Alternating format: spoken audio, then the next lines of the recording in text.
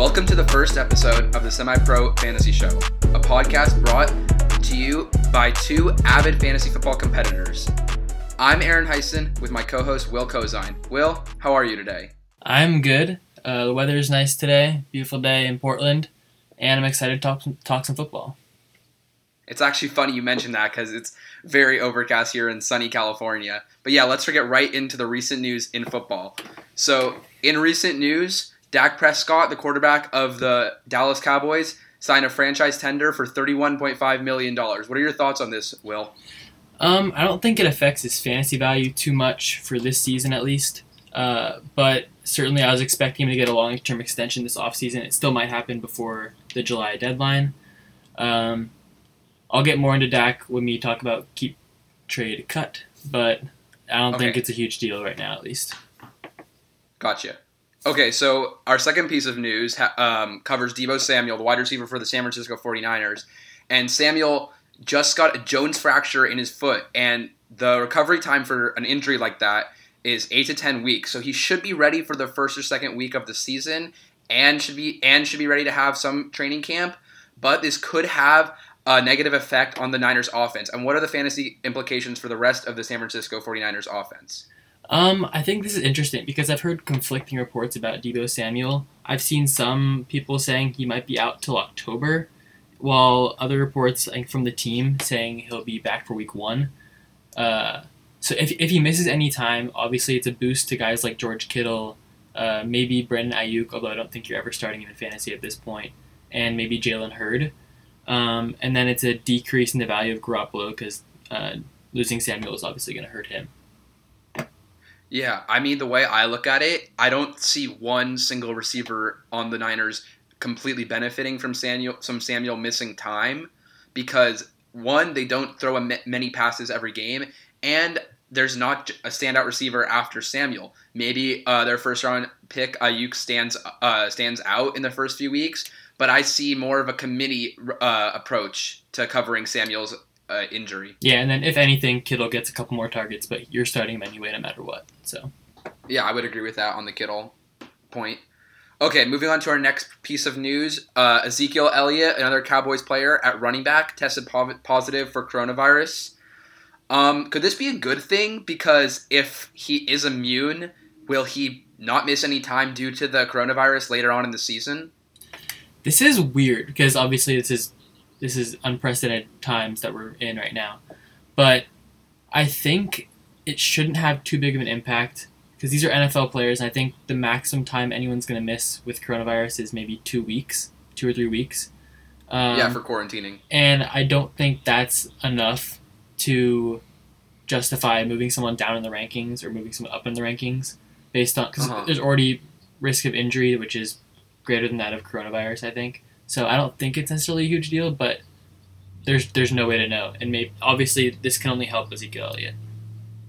But does this make handcuffs more valuable? Like if Elliott were to go out in the regular season for 2 weeks and you have Tony Pollard, or if Dalvin Cook gets diagnosed with COVID-19 and you have Alexander Mattison, you have a top 12 running back for 2 to 3 weeks because of the starter being out to coronavirus.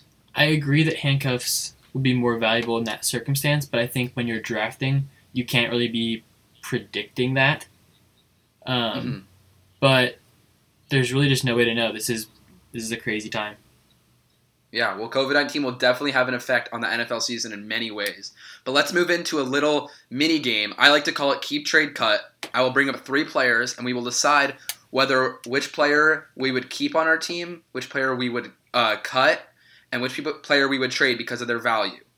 So our first trio is 3 running backs. You have James Conner, Mark Ingram, and Todd Gurley, all going around the same ADP in the 4th and the 5th round. What do you think about these 3 players? These are 3 guys that I'm not going to have any of them on most of my teams, I think.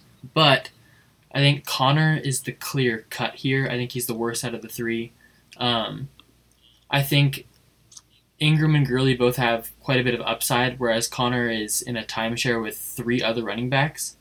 In addition, Conner really doesn't get any work in the passing game. You have guys like Jalen Samuels and the rookie Anthony McFarland. And beyond that, Benny Snell takes a lot of the red zone work too, so I just don't see the upside for Connor. He also gets injured at a decent rate. The tougher choices. The one thing I will counter, Will, is I think the Steelers will have a very good defense this year, and that could help Connor's volume and use the running game to stay in games. That is true. I think he has value in maybe a standard format where receptions aren't a factor, but in any sort of half PPR or full PPR format, I just don't think you can draft the guy that's in a timeshare that doesn't have receiving upside as well. Mm-hmm. And then we move towards guys like Ingram and Gurley, who I've ranked similarly, but I think Gurley is going higher at the moment, which is why I would end up trading him. I think there's a very, very elevated risk of injury with Gurley that Ingram doesn't have.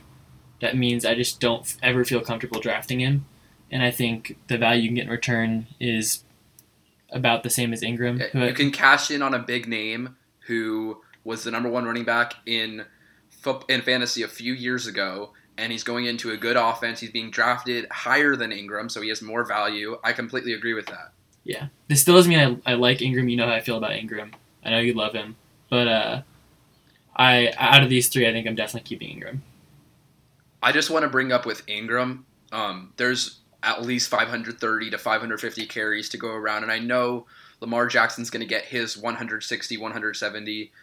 I think Ingram receives more of the load, and I don't think J.K. Dobbins is going to infringe on that as much as you might will. And if you give a guy like Ingram, who still has talent, 214 carries or 215 carries, I think he'll get over 1,000 yards, and he always has double-digit touchdown upside in a full season, especially with his offensive line in Baltimore. Those are valid points, and I agree on some level, but also there's a misconception that Ingram was a high-volume running back last year. He was actually 20th in the league in carries, I believe, and 47th among running backs in receptions. And I think that adding Dobbins to the backfield, there's not going to be more carries for Ingram, which is my concern with him. He had around 210 last year. Right, but can you bank on the same touchdown efficiency? I don't personally think you can, especially in the receiving game.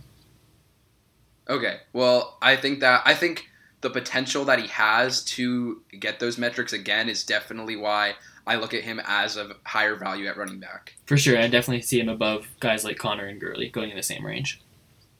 Okay, great. So let's move on to the next trio. We have three quarterbacks going in the same 5th, 6th round range. We have Dak Prescott from the Cowboys, Deshaun Watson from the Houston Texans, and Kyler Murray from the Arizona Cardinals. Yeah, I am going to keep Kyler Murray. The rushing floor that he provides, while not on the same level as a guy like Lamar Jackson, is incredibly valuable for fantasy football. We've seen in recent years just how incredible rushing is for a quarterback because you get the full point versus the partial points you get for passing yards. The rushing is just so incredibly valuable. Watson and Prescott both have rushing value, but not on the same level as Murray. And then between the other two, I think I'm going to keep Deshaun Watson, who has 3 very good receivers on his team. He lost DeAndre Hopkins, which is going to probably hurt his draft value, which makes him a better value, I think. But I think they're going to be trailing a lot this year. I don't think they're as good as they were in previous years, and the passing volume should be very high for Watson. Yeah, Watson should be a good value once again in fantasy drafts. And he always has the ability to throw 25 to 30 touchdowns every season. I just want to bring up Dak because I would cut him as well, but it is a tough cut for me because Dak has shown over the last 3 seasons how efficient and how good he can be. I know we've looked at his metrics against better teams. He's not very good, but he threw for 30 touchdowns last season, and he threw for over 20 in his first 3 seasons. He also threw for almost 5,000 yards last year, and this is with 3 potent receivers in this offense and a very good offensive coordinator. I think Dak Prescott has a lot of value in fantasy football, and it might not be as high as Watson or Murray, but I think we shouldn't disregard Dak Prescott as a fantasy value at quarterback. I agree. I think he can be an absolute steal at this range if everything goes right for him. But the concern, obviously, you mentioned is with his inconsistency. And to bring up some stats that back up the point, he's 6-17 in his last 3 years against teams with a winning record. and he's thrown 25 interceptions and 25 touchdowns in those games, which is not good. And I think when you're drafting a quarterback that early, you're missing out on a startable running back or receiver. You need to be able to play that quarterback all 16 games. And I don't necessarily think you can do that with Dak Prescott. I don't think, like, Kyler Murray and Deshaun Watson, I think you can start them against almost any NFL team. And I don't see the same thing with Prescott, which is why I see him in a lower tier than the other two. Yeah. With Kyler Murray, the rushing floor is so huge in fantasy football just because the way that rushing points are counted towards quarterbacks. So I would definitely keep Murray just because he always has that floor of 30 to 50 rushing yards a game. And Watson and Prescott also rush, but not as much as Kyler Murray does. Absolutely. Okay, let's move on to the third trio. We have wide receiver Allen Robinson, DJ Moore, and Cooper Kupp. How do you view these three, Will? I love Allen Robinson this year at his current ADP. I think he's going in between wide receiver 7 and 12 in most drafts. And I think he's being drafted as floor. And if you look at last year, the Bears' offense was horrible. And if you ask most people why they don't want to draft Robinson this year, they're going to tell you because the Bears' offense sucks, which is a valid point. But last year, Robinson had 158 targets, 98 catches, over 1,100 yards, and 7 touchdowns. And so if he's able to do that when the offense is that bad, you know that the Bears' offense should be better this year. If Trubisky doesn't get better, they're going to put in Foles. And if Trubisky does get better, they're going to have Trubisky and the offense will be better. So you want to think the offense is going to be better, and that should just lead to more production and more touchdowns for Robinson, who I think is being drafted as floor when his ceiling is immensely high. Yeah. Funny that we bring these three up because I actually have these three ranked in a row in my rankings. I have Kupp at 10, Robinson at 11, Moore at 12. And the one thing that I'm noticing is Robinson is going to have many more targets than Kupp and Moore this upcoming season. So that could help, especially in PPR leagues. I will say that Cooper Kupp is a touchdown monster, and in the red zone, he is Jared Goff's number one target. So he always has double-digit touchdown upside, and I could definitely see that happening again this year, especially now that Todd Gurley is out the door. So I would keep Cooper Kupp. Certainly a valid point. Kupp is very, very good red zone receiver. Robinson also very good red zone receiver. Last year, I think Trubisky threw a total of 17 touchdowns, and Robinson caught 7 of them, which is almost half, which is really, really impressive.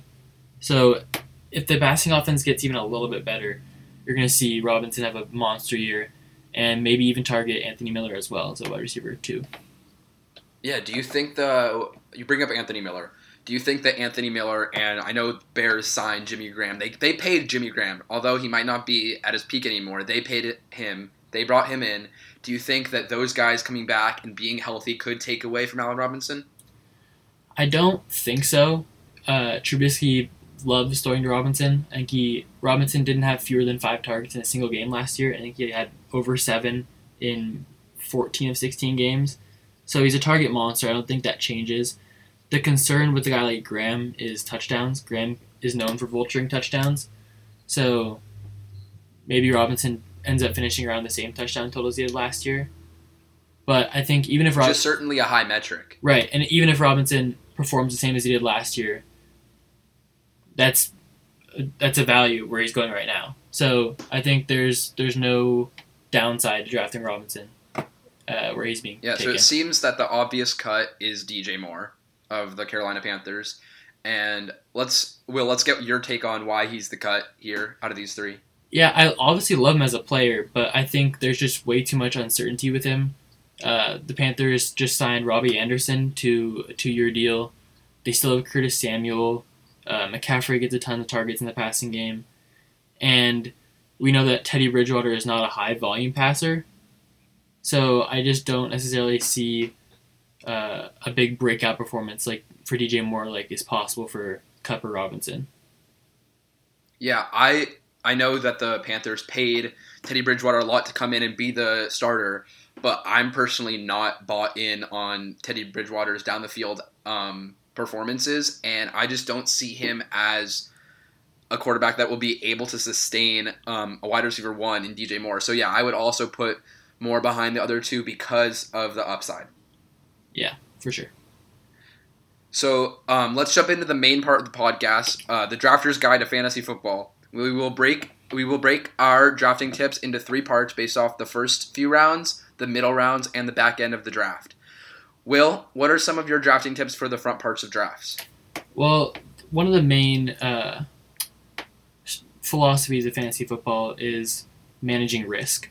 And I think in the first part of the draft, you want to have as little risk as possible. It's easy to get enamored with the upside of guys like Todd Gurley, who have shown they can do incredible things, but you also have to equally consider the floor of the player. And I think that in the first 4 rounds, if you get 4 solid contributors, you're going to walk away feeling great, even if the rest of your picks don't pan out the way you want them to. So I think it's just really integral that even if they're not number 1, like the best player in football for the season, as long as they're solid players, that's all you can ask for in the first few rounds. Yeah, and so positionally, how are you targeting those players? Are you going to get a variety of positions, such as 1 quarterback, 1 running back, 1 wide receiver, 1 tight end, or how do you target that? I mean, it's easy to say just take the best player available, and it also depends on your league settings. I know that some leagues, I think, have extra receivers, or there's PPR versus standard, which can tweak the value at different positions. But in general, a top-tier running back is the most valuable commodity in all of fantasy football. And if one of those guys is on the board, you have to take them and not feel bad about it at all. Yeah, I think, personally, in most leagues, no matter what the format is, that there are 5 or 6 running backs ahead of the first wide receiver, which is Michael Thomas, in my opinion. But sure. I would take McCaffrey, Barkley, Cook, Elliott, and in some cases Kamara over Thomas, just because of how valuable running backs are. The biggest reason is if you look past the top 20 running backs, it becomes a very thin position. You have guys who are in committees, guys who don't have much touchdown upside. It's a very thin position. So if you have 1 or even 2 of those guys, you have a very good start to your draft. Yeah, there's certainly a ton of value with the super early running backs in the first couple of rounds. One other thing to note is that a success is determined as a player that you want to start in your lineup, like top 25, which is the top 20 at the position, which is wide receiver 1, wide receiver 2, running back 1, running back 2, and then half of the flex, basically assuming half of flex is running back, half is receiver. If that's a success, I think 80% of the first 2 rounds of running backs end up succeeding, and it's the same for receivers. Then you drop down to the next 2 rounds, the success rate for receivers stays at 80%, but for running back goes down to, I think, 60%. So yeah, I mean, we were just talking about Allen Robinson, DJ Moore, and Cooper Kupp, who all have great chances of having good seasons. And those are guys going around running backs like Todd Gurley and James Conner, who we don't expect to have a very good breakout season. So that just exemplifies how much more valuable these running backs are. Yeah, those top-tier running backs are just incredible, and that's why you see a lot of leagues moving towards having 3 receivers instead of 2, and other ways of kind of balancing out running backs and make it less overpowered, I guess. Yeah. So let's say you miss out on the top running back tier, and you are like focusing on a wide receiver, whether it's Michael Thomas, Devontae Adams, Julio Jones. What do you look for in a first-round pick that's a wide receiver? You obviously want the guaranteed volume. High volume players are great. It can depend on the format. In a PPR format, a guy like Michael Thomas is perfect because he's going to get 120 catches or more every year. In a standard format, you want to look for touchdowns or high touchdown upside. So a guy like Kenny Galladay is a great option. But assuming you're in a half PPR format, you want guaranteed volume on a good offense with a good quarterback, basically, is what you're looking for. Yeah, if you have that formula that Will just mentioned, you're probably getting success at wide receiver. Michael Thomas has that formula, Devontae Adams, the list goes on, Julio Jones. Those are the top wide receivers. And if you have one of those guys who's consistently performing in the 15 points or above per week, then you can fill out the rest of your draft with upside guys who can have breakout weeks while your wide receivers are being very consistent. Yeah, and one more thing to avoid is players that are changing teams, because it comes with a lot of uncertainty where you're with a new quarterback and a new offense. In the first 3 rounds, you want to avoid risk, and that just adds a lot of risk that you can avoid by taking someone who's a similar player in a more stable situation. I think Hopkins is a great player for was for the Texans, now for the Cardinals. But I think there's a lot of uncertainty now with the new offense. Is he going to get the same volume? Is he going to have the same efficiency? It's not the same guaranteed situation as other receivers in the same range. So I'm actually not targeting DeAndre Hopkins this year, which sucks because he's a great player. I agree with that, Will.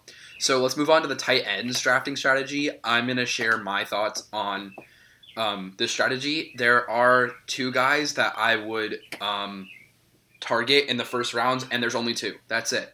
It's Travis Kelce and George Kittle. And we do not preach drafting a tight end high, as we would rather you draft a tight end towards the back of the draft and play the waiver wire game with tight ends. But the argument for Kittle and Kelce is that they provide a consistent option as a tight end every week. They will get you at least 15 to 16 points every single week. They have touchdown upside, even two touchdown upside every week. So if you are able to score on one of those valuable running backs and you add a guy like Kittle or Kelce who can provide you with a wide receiver one option, but in a position that you have to get to fill out your roster, I think it's very valuable to have a guy like Kelce or Kittle on your roster. Yeah, absolutely. And one thing to note is that if you're drafting first overall or second overall and you get Christian McCaffrey, you basically have one of your running back positions locked down for the whole year. So that actually enables you to take a guy like Kelce or Kittle on the turn when you're picking at around pick 20 or 24.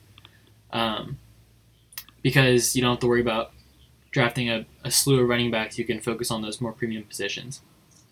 Yeah, and with McCaffrey, he might even fill in two positions. I mean, he's targeted over 120 times every year. It might not be the same with the new quarterback coming into town, but he has 1,000 upside every year. So if you do get a high-end running back, it's easier to stomach getting a tight end like Kittle or Kelce. Absolutely. Yeah, okay, so the last point I want to touch on with first half of the draft strategy is we completely agree on this point. We want you to avoid quarterbacks in the first few rounds. And there's a lot of reasons that go into this, but one of the biggest reasons is there were over 40 quarterbacks last year who had a week inside the top 12. That means 40 quarterbacks had 1 week where they were a QB1. There are 32 teams, and 40 quarterbacks had one of those weeks. The quarterback position is very matchup based, and if you have a guy with upside playing against a weak defense, there's a high chance that he performs very well on a week-to-week basis. Yeah, in addition, the position is like super, super deep, where the quarterback 10 isn't actually that much different than the QB1 or QB2, because Lamar Jackson was so far ahead last year. I think the only case of taking a quarterback early is if you're in a 2-quarterback league, because that assigns a premium to the position that isn't there otherwise. But if you're in a standard 1-quarterback league, I just don't the fall off between the top quarterbacks and the lower ones just isn't great enough to justify spending that high draft capital. Yeah, and I mean, you see it with Mahomes as the number 1 quarterback, and many people drafted him as high as the first round last season, and he completely regressed. 50 touchdowns was a very high mark, and we all predicted regression from that, and it happened. So if you took Mahomes in the top of the second round or the first round, you lost a pick because he even missed some games to injuries. And then Lamar Jackson, he was amazing last year, but regression is in the cards for Lamar Jackson this season. So wasting a second-round pick on him might also be a disadvantage to your team because you're going to miss out on one of those high-end receivers or running backs. Yeah, and a guy like Mahomes, even if he did finish as a top 4 quarterback, still wouldn't have paid off a second-round ADP. If you're drafting a quarterback that early, they have to be the QB1 by a good margin. Yeah. And I think there's a case for a guy like Lamar Jackson because we haven't seen anyone rush the ball like he does, but there's so much value late, especially with last year Lamar Jackson was a 10th round pick. There's always there's the quarterback position for fantasy is very, very unpredictable, and there's a lot of guys that come out of nowhere every single year, and I think it's hard to justify spending high draft capital. Yeah, and 2 years ago, Mahomes was a waiver wire pickup. Right. You have guys with that upside every season. So there's not a real justification for picking a high-end quarterback. people have wasted draft picks on Aaron Rodgers for the past 2 or 3 seasons because of his 30 touchdown upside, and it's killed them. Yeah. So it's really, we'll talk about targeting back end quarterbacks later on, but we would want you to avoid quarterbacks in the first few rounds. But let's move on to the middle rounds of the draft. What are some of your points that you want to touch on about the middle rounds, Will? So as you go into the middle rounds, you can start assuming a little more risk than you would be otherwise. You want these players to have the upside to finish top 10 at the position, but also having a floor that isn't going to totally tank your team if they don't perform perfectly. Guys like Stephon Diggs are guys you're not targeting because the upside in an offense like Buffalo is just not there. Yeah. And a guy like Kareem Hunt is someone that you're absolutely targeting because he has standalone flex value as the RB2 in Cleveland because he's a great receiver and a solid rusher. And then if Chubb were to go down, Kareem Hunt becomes a top 5 RB in the entire NFL. Yeah, I think there's like a clear tier of running back in the middle rounds that you don't target and that you do target. You have the guys like James Conner we were mentioning earlier. Well, he does have a safe floor if he's able to stay healthy because of the offense that he's on. I would not take him in the 5th or 6th round just because his ceiling is not very high. Whereas you have a guy like Raheem Mostert who's going around James Conner, and his ceiling is very high. If he's able to get a full workload in San Francisco, one of the best running offenses in the league, then he could have a crazy breakout year. Yeah. One note on Mostert is that he's only had, I think, 140 career snaps, something like that, and he's 28 years old because he's been just a free agent for so long. So it's weird to predict a breakout when someone's 28, but because he's had so little volume, it's a real possibility for him. His legs are still fresh too. Yeah, absolutely. And he's one of the only running backs who's been with Shanahan for the past 2 seasons. And like McKinnon's been hurt. They shipped Breida out. Coleman and him are going to be the 2 who are fighting for that spot. And I think Mostert might take it. Yeah, and same with. Oh, sorry. Continue. Same with that wide receivers. You're looking for upside. I would target guys like Calvin Ridley or DK Metcalf who have double-digit touchdown upside and are on great offenses. Yeah, and one more thing to avoid is players that finished the previous season very strong are going to be drafted higher than they would be otherwise. So a guy like Mostert, right now I think is a value where he's being drafted, but I think as draft season kind of enters its full swing, he's going to climb up boards because people remember how good he was in the playoffs, and taking advantage of that recency bias is a valuable skill. Yeah, to touch on recency bias, you have a guy like Juju Smith-Schuster, who was predicted to be a top 5 receiver before Ben Roethlisberger got hurt last season, and he's going in like the 6th or 7th round, where he has top 10 potential. That potential's not gone. Ben Roethlisberger is now back. Right. So Juju Smith-Schuster is definitely a guy you should target because of his potential to be a top 10 receiver. Yeah, he's also being drafted as floor, and one thing to note is that he's being moved back to the slot where he had that breakout season, and they're going to have Deontay Johnson and one of James Washington and Chase Claypool on the outside. Yeah, so those are definitely some guys to target and avoid in the middle rounds.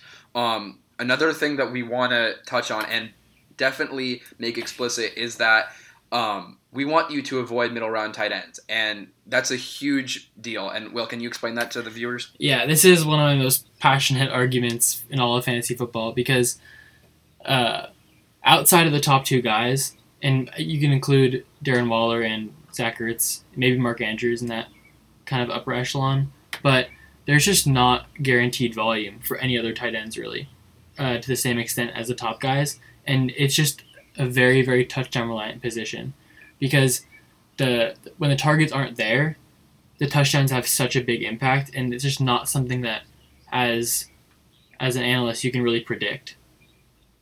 Yeah, and by avoiding middle round tight ends, we're telling you to draft background tight ends or even pick them off the waiver wire. 2 guys you just mentioned, Mark Andrews and Darren Waller, were waiver wire pickups, and they had great breakout seasons. There are always guys at the tight end position who will have breakout seasons that you can pick up. Right, and then also most of the mid-round tight ends are guys that overperformed their touchdown expectations in the previous year and now have an increased price because of that. So I think last year guys like Hunter Henry and O.J. Howard and Yeah. Evan Ingram were the mid-round picks, and none of them really worked out. Maybe Hunter Henry was like a top 11 play, but Well, you have Henry coming in again, and he was hurt for most of last season, or for the first part of last season, but he came in and he had 5 touchdowns right away, and I just don't see that touchdown efficiency coming again next year for Henry, especially with a complete downgrade at quarterback. Yeah. So there's definitely a slew of tight ends in the middle of drafts that you want to avoid, and when you see your drafting mates taking those tight ends and a big tight end run goes, you're going to soak up the value of running backs and wide receivers that are still available. Yeah. Guys like Deontay Johnson will still be there. Guys like DJ Chark. There's a lot of valuable guys at that part of the draft. Yeah, and you can soak that up and there's while just other guys are taking and there's tight just ends. not a big fall off to the late round tight ends. Guys like Noah Fant are fantastic plays. We'll get to guys like him later. But obviously last year Waller and Andrews both were late round picks and they panned out, and it's just because it's a very unpredictable position. There's very little volume and a lot of volatility. And so thinking that you just have all the answers at tight end is not the best strategy. Yeah. And there are 1 or 2 rookie wide receivers being targeted in this part of the draft, guys like Henry Ruggs or CeeDee Lamb. How do you view rookie wide receivers in fantasy drafts? Prior to last year, I would never even touch them. But last year was crazy because you had guys like A.J. Brown, DK Metcalf, Terry McLaurin, probably missing a couple. But they were great fantasy assets last year, and obviously they're high-round picks this year. But I don't... It's scary to pick those guys. I think the later they go, the more you want to pick them. Yeah. But I mean, yeah. I don't see one coming into a great situation. Yeah, like, me neither. I would say probably the most volume that one guy will get would be Jerry Jeudy with the Broncos. He'll get maybe over 100 targets, but he's not the one there. And Drew Lock is kind of inconsistent with big receivers like Jeudy and like Sutton. So there's just not really a rookie option that I would target high in the draft. One thing to note about Ruggs is if you're playing a best ball format, which means that it takes the highest scorers of your team every week, even guys on the bench, Ruggs has value because he's a big play threat and can have those like 5-catch, 160-yard, 2-touchdown games. So if you're playing best ball, Ruggs could be an option, but otherwise I don't think he's going to be a consistent contributor year one. Yeah, Ruggs definitely has some value because he could always take a screen to the house from 80 yards away.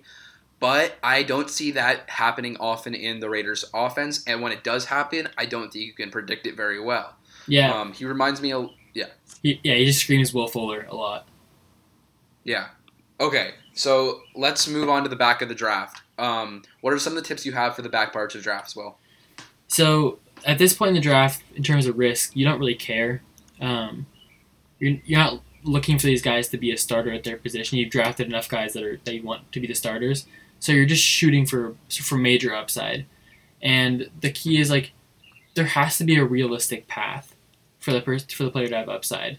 So if you look at a guy like Matt Breida, he's a solid player, but is there ever a scenario that Matt Breida becomes an RB1 or RB2? And the answer is probably no, even if Howard got hurt. So you're not really targeting guys like that. Whereas a guy like Tony Pollard, if Zeke Elliott goes down, Tony Pollard's an RB1. And same thing with Alexander Madison for Dalvin Cook and Latavius Murray for Alvin Kamara. So I think guys that have a path to top fantasy production are going to be the most valuable commodities at this point in the draft.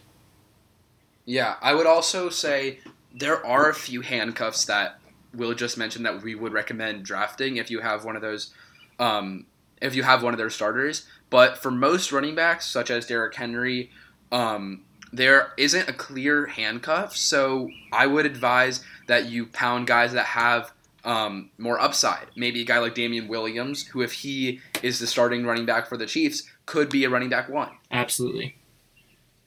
And one more thing to note is that, really quick, is that in the first round, I think Saquon Barkley is going against RB2.